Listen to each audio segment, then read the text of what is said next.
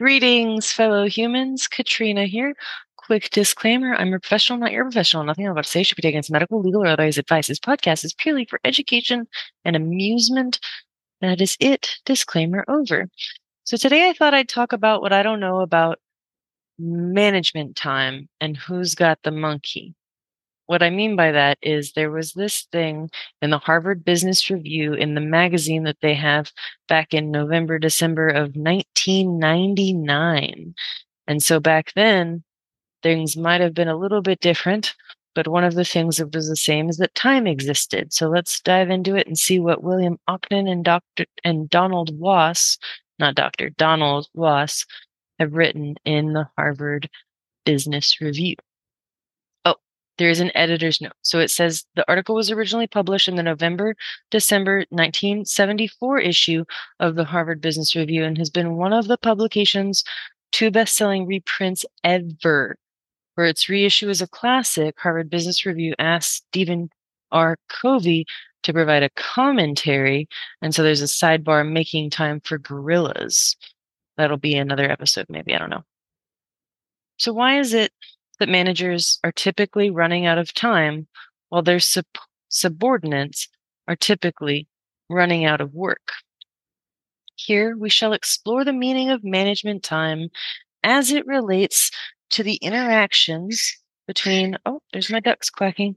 That doesn't mean I have to go this time. I do have alarms for various things, and if you know me, you know that my ducks quack throughout the day. I actually don't know if Zoom picked up the ducks quacking, only because I think it might have noise suppression on. Anyway, back to what I was saying. We're going to explore the meaning of management time as it relates to the interaction between managers and their bosses, their peers, and their subordinates. Specifically, we shall deal with 3 kinds of management time. 1, boss-imposed time. 2, system-imposed time. And 3, self-imposed time. So that boss-imposed time is used to accomplish those activities that the boss requires that the manager cannot disregard without direct and swift penalty. System-imposed time is used to accommodate requests from peers for active support. Neglecting these requests will also result in penalties, though not always direct or swift. Lastly, self-imposed time, used to do those things that the manager originates or agrees to do. A certain portion of this kind of time, however, will be taken by subordinates, and is called subordinate imposed time. The remaining portion will be the manager's own and is called discretionary time. Self-imposed time is not subject to penalty, since neither the boss nor the system can discipline the manager for not doing what they didn't know he had intended to do in the first place. To accommodate those demands, managers need to control timing and the content of what they do, since what their bosses in the system impose on them are subject to penalty. Managers cannot tamper with those requirements. Thus, their self-imposed time becomes their major area of concern. Managers should try to increase the discretionary component of their self-imposed time by minimizing or do away with the subordinate component. Then they will then use the added increment to get better control over their boss-imposed and system-imposed activities. Most managers spend much more time dealing with subordinates' problems than they even faintly realize. Hence, we shall use the monkey on the back metaphor to examine how subordinate imposed time comes into being and what the superior can do about it. If you've ever heard that saying, not my monkey, or you've even heard it, not my circus, not my monkey, but the whole not my monkey thing comes, I think, from this article written way back when. It says, "Where is the monkey?" Let us imagine a manager is walking down the hall and then he notices one of his subordinates, Jones, coming his way. When the two meet, Jones greets the manager with, "Good morning. By the way, we've got a problem. You see, ... As Jones continues, the manager realizes in this problem the 2 characteristics common to all the problems his subordinates gratuitously bring to his attention. Namely, the manager knows A, enough to get involved, but B, not enough to make an on-the-spot decision expected of him. Eventually, the manager says, "So glad you brought this up. I'm in a rush right now. Meanwhile, let me think about it and I'll let you know." Then he and Jones part company. Let's analyze what just happened. Before the two of them met, on the whose back was the monkey, the subordinates. After they parted, on whose back was it? That was the manager's. Subordinate imposed time begins the moment a monkey successfully leaps from the back of a subordinate onto the back of his or her superior and does not end until the monkey is returned to its proper owner for care and feeding. In accepting the monkey, the manager has voluntarily assumed the position subordinate to his subordinate. That is, he allowed Jones to make him her subordinate by doing two things that a subordinate is generally expected to do for a boss. The manager has accepted responsibility from his subordinate, and the manager has promised her a progress report. The subordinate, to make sure the manager does not miss this point, will later stick her head in the office of the manager, cheerily inquiring, or not inquiring, query, says cheerily query, "How's it coming?" This is called supervision. Well, let us imagine, in concluding a conference with Johnson, another subordinate, the manager's parting words are, "Fine, send me a memo on that." Let's analyze this one. The monkey is now on the subordinate's back because the next move is his, but it is poised for a leap. Watch that monkey. Johnson dutifully writes the requested memo and drops it in his out basket. Shortly thereafter, the manager plucks it from his in basket and reads it. Whose move is it now? The manager's. If he does not make that move soon, he will get a follow-up memo from the subordinate. This is another form of supervision. The longer the manager delays, the more frustrated the subordinate will become. He'll be spinning his wheels. And the more guilty the manager will feel, his backlog of subordinate imposed time will be mounting.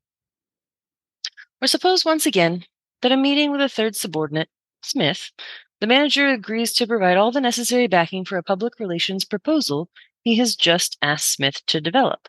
The manager's parting words to her are, "Just let me know how I can help." Now let's analyze this. Again, the monkey is initially on the subordinate's back, but for how long? Smith realizes that she cannot let the manager know until her proposal has the manager's approval. And from experience, she also realizes that her proposal will likely be sitting on the manager's briefcase for weeks before he eventually gets to it. Who's really got the monkey? Who will be checking up on whom? Wheel spinning and bottlenecking are well on their way again. A fourth subordinate, Reed, has been transferred from another part of the company so that he can launch and eventually manage a newly created business venture. The manager has said they should get together soon to hammer out some objectives for the new job, adding, "I'll draw up initial draft for that discussion for you, or with you." Let's analyze this one too.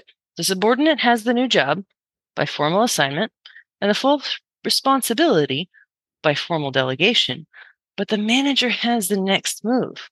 Until he makes it, he will have the monkey, and the subordinate will be immobilized. So why does all this happen? Because in each instance, the manager and subordinate assume the outset, wittingly or unwittingly, that the matter of under consideration is a joint problem. The monkey in each case begins with career astride both their backs. All it has to do is move the wrong leg, and presto, the subordinate deftly disappears. The manager is thus left with another acquisition for his menagerie.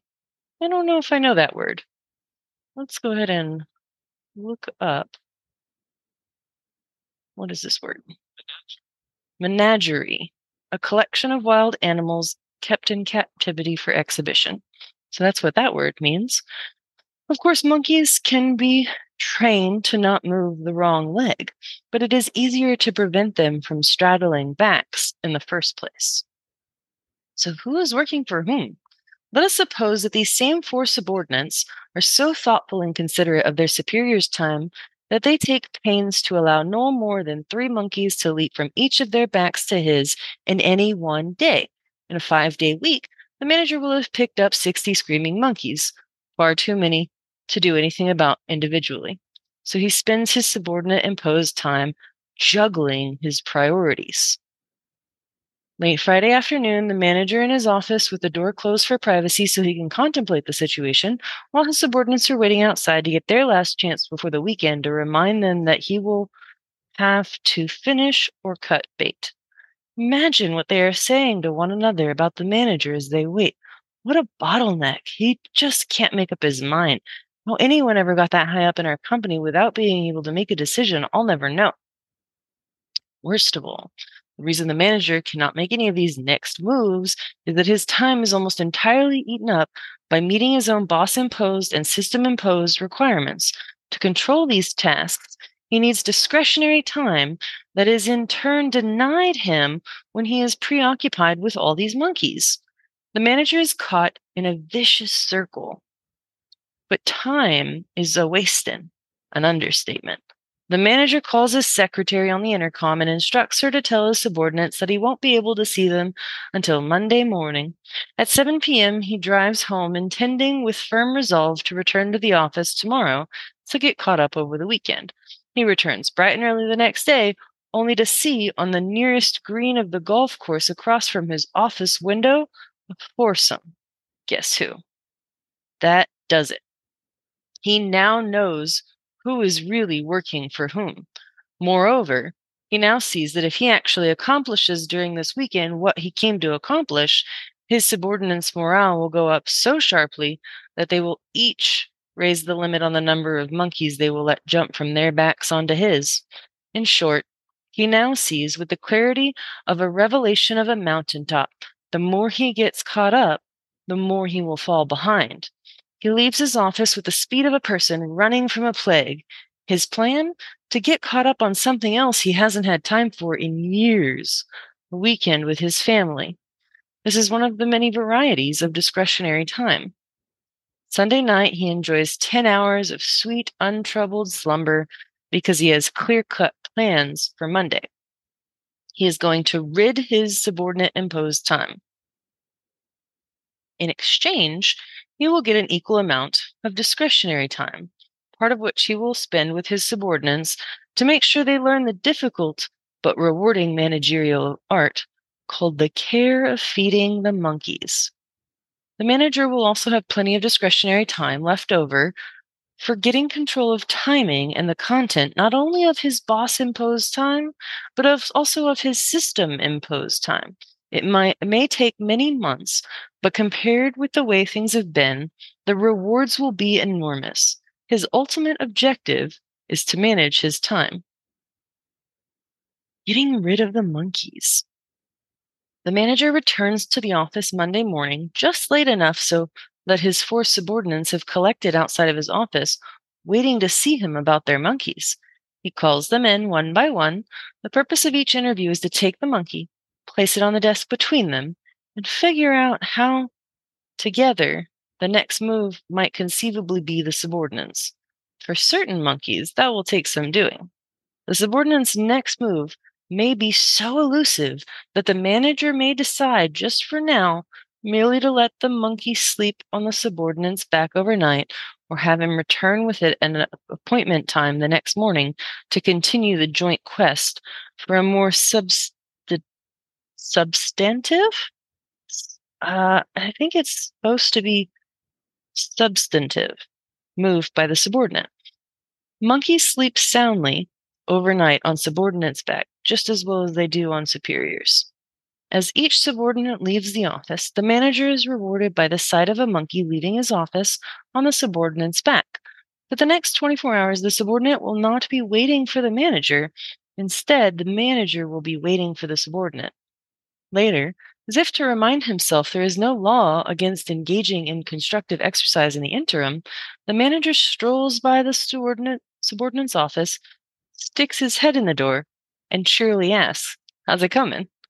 The time consumed in doing this is discretionary for the manager and boss imposed for the subordinate. In accepting the monkey, the manager has voluntarily assumed a position subordinate to his subordinate. So when the subordinate, with the monkey on his or her back, and the manager meet at the appointment hour the next day, the manager explains the ground rules to this effect. says, quote, "At no time while I'm helping you with this or any other problem will your problem become my problem. The instant your problem becomes mine, you no longer have a problem. I cannot help a person who hasn't got a problem. When this meeting is over, the problem will leave this office exactly the way it came in, on your back. You may ask my help at any appointed time, and we will make a joint determination of what the next move will be and which of us will make it. In those rare instances where the next move turns out to be mine, you and I will determine it together. I will not make any move alone." The manager follows the same line of thought with each subordinate until about 11 a.m., when he realizes that he doesn't have to close his door. The monkeys are gone. They will return, but by appointment only. His calendar will assure this. Transferring the initiative. What we have been driving at this monkey on the back analogy is that the managers can transfer initiative back to the subordinates and keep it there. We have tried to highlight the truism as obvious as it is subtle. Namely, before developing initiative on subordinates, the manager must see that what so the manager must see that they have the initiative. Once the manager takes it back, he will no longer have it, and then he can kiss his discretionary time goodbye. It will all revert to subordinate imposed time. Nor can the manager and the subordinate effectively have the same initiative at the same time. The opener, "Boss, we've got a problem," implies this duality and represents, as noted earlier, a monkey astride two backs, which is a very bad way to start a monkey on its career.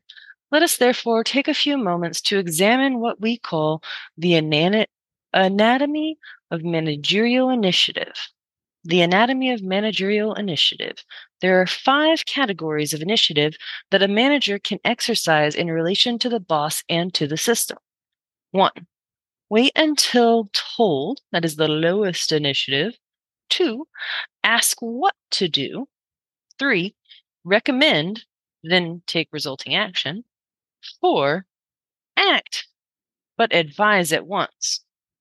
5. And act on own, then routinely report. That's the highest initiative. Clearly, managers should be professional enough not to indulge in initiatives 1 and 2 in relation either to the boss or to the system. A manager who uses initiative 1, that was the wait until told, has no control over either the timing or the content of boss imposed or system imposed time, and thereby forfeits any right to complain about what he or she is told to do or when. The manager who uses initiative 2, that was the ask what to do, has control over the timing but not over the content. Initiatives 3, 4, and 5, recommend, act on own, leave the manager in control of both, with the greatest amount of control being exercised at level 5, and that was where you act on your own and routinely report. In relation to subordinates, the manager's job is twofold. First, to outlaw the initiatives of 1 and 2, thus giving subordinates no choice but to learn and master completed staff work. Second, to see that for each problem leaving his or her office, that there is an agreed upon level of initiative assigned to it, and in addition to an agreed upon time and place for the next manager subordinate conference. The latter should be duly noted on the manager's calendar. I'd say that is more making time than finding time. When we make time for things, we usually feel that we have enough time to do those things versus trying to find time or trying to squeeze something in. There will never be enough time if we live like that. Now, the care and feeding of monkeys. To further clarify our analogy between the monkey on the back and the processes of assigning and controlling, we shall refer briefly to the manager's appointment schedule, which calls for 5 hard and fast rules governing care and feeding of monkeys. And it says in parentheses, violation of these rules will cost discretionary time. Rule number 1, monkeys should be fed or shot. Otherwise, they will starve to death and the manager will waste valuable time on postmortems or attempted resurrections. Rule number 2, The monkey population should be kept below the maximum number the manager has time to feed. Subordinates will find time to work as many monkeys as he or she finds time to feed, but no more. It shouldn't take more than 5 to 15 minutes to properly maintain a monkey. Rule 3. Monkeys should be fed by appointment only. The manager should not have to hunt down starving monkeys and feed them on a catch-as-catch-can basis. Rule number 4. Monkeys should be fed face-to-face or by telephone, but never by mail. Remember, with mail, the next move will be the manager's. I think that should include email. Yes. I think this was written before email existed. Documentation may add to the feeding process, but it cannot take the place of feeding. Rule 5. Every monkey should have an assigned next feeding time and degree of initiative. These may be revised at any time by mutual consent, but never allowed to become vague or indefinite. Otherwise, the monkey will starve to death or wind up on the manager's back. There's a quote here, and I do believe it's an excerpt from Stephen Covey's Making Time for Gorillas. So here's that quote. It says, "Get control over the timing and content of what you do."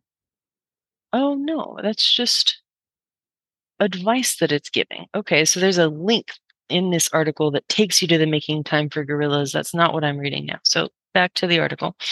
Getting control over timing and content of what you do is appropriate advice for managing time. The first order of business is, lost my spot. First order of business is for the manager to enlarge his or her their discretionary time by eliminating subordinate imposed time. The second is for the manager to use a portion of this newfound discretionary time to see to it that each subordinate actually has the initiative and applies it. The third is for the manager to use another portion of the increased discretionary time to get and keep control of the timing and content of both boss-imposed and system-imposed time. All these steps will increase the manager's leverage and enable the value of each hour spent in management time to multiply without theoretical limit. So the biggest thing I took away from this is boundaries.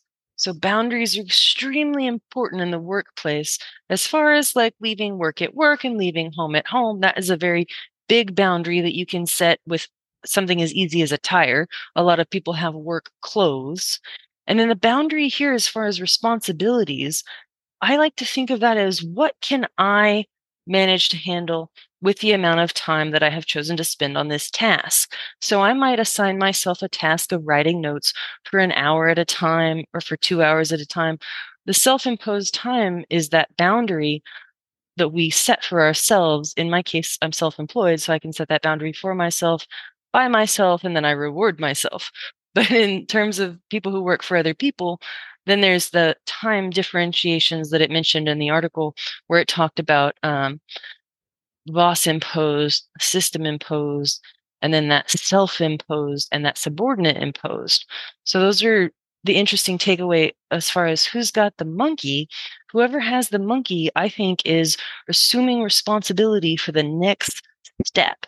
And if you don't have the spoons to take on that monkey and feed that monkey, that's the spoon theory, but we'll come back to that. If you don't have the ability to feed the monkey, don't take the monkey. That's kind of the point as far as we don't want to like fill our plate with more than we can handle, throwing all different types of metaphors. But I want to discuss the spoon theory for just a minute. So it's a totally different article. I don't remember the specifics. If you research on a search engine, spoon theory mental health, it'll definitely pop up. In fact, I'll type that in right now. Spoon theory mental health. And that way I'll have a reference for this article. So this was Eric Fanae, F-A-N-A-E-E. Eric Fanae, maybe?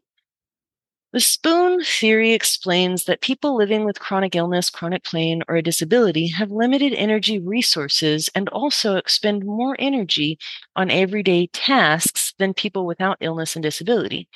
In spoon theory, spoons represent both the physical and mental load required to complete tasks. So, what I like to say about the spoon theory is one day you might have 10 spoons and you can do all of the things. You can brush your teeth, you can shower, you can go to work, you can engage in those relationships that you want to maintain. And some days you might have one spoon, and that one spoon got you to feed yourself. And maybe that's the only thing you have the energy to do that day. And that's okay sometimes. When we don't have the spoons to engage with something, we just don't have the energy or inclination at that time, and that's okay. Sometimes we need to circle back around to make sure the task gets complete. But at any given moment in time, we do make a decision to do what's best in that moment based on the information that we have at that time.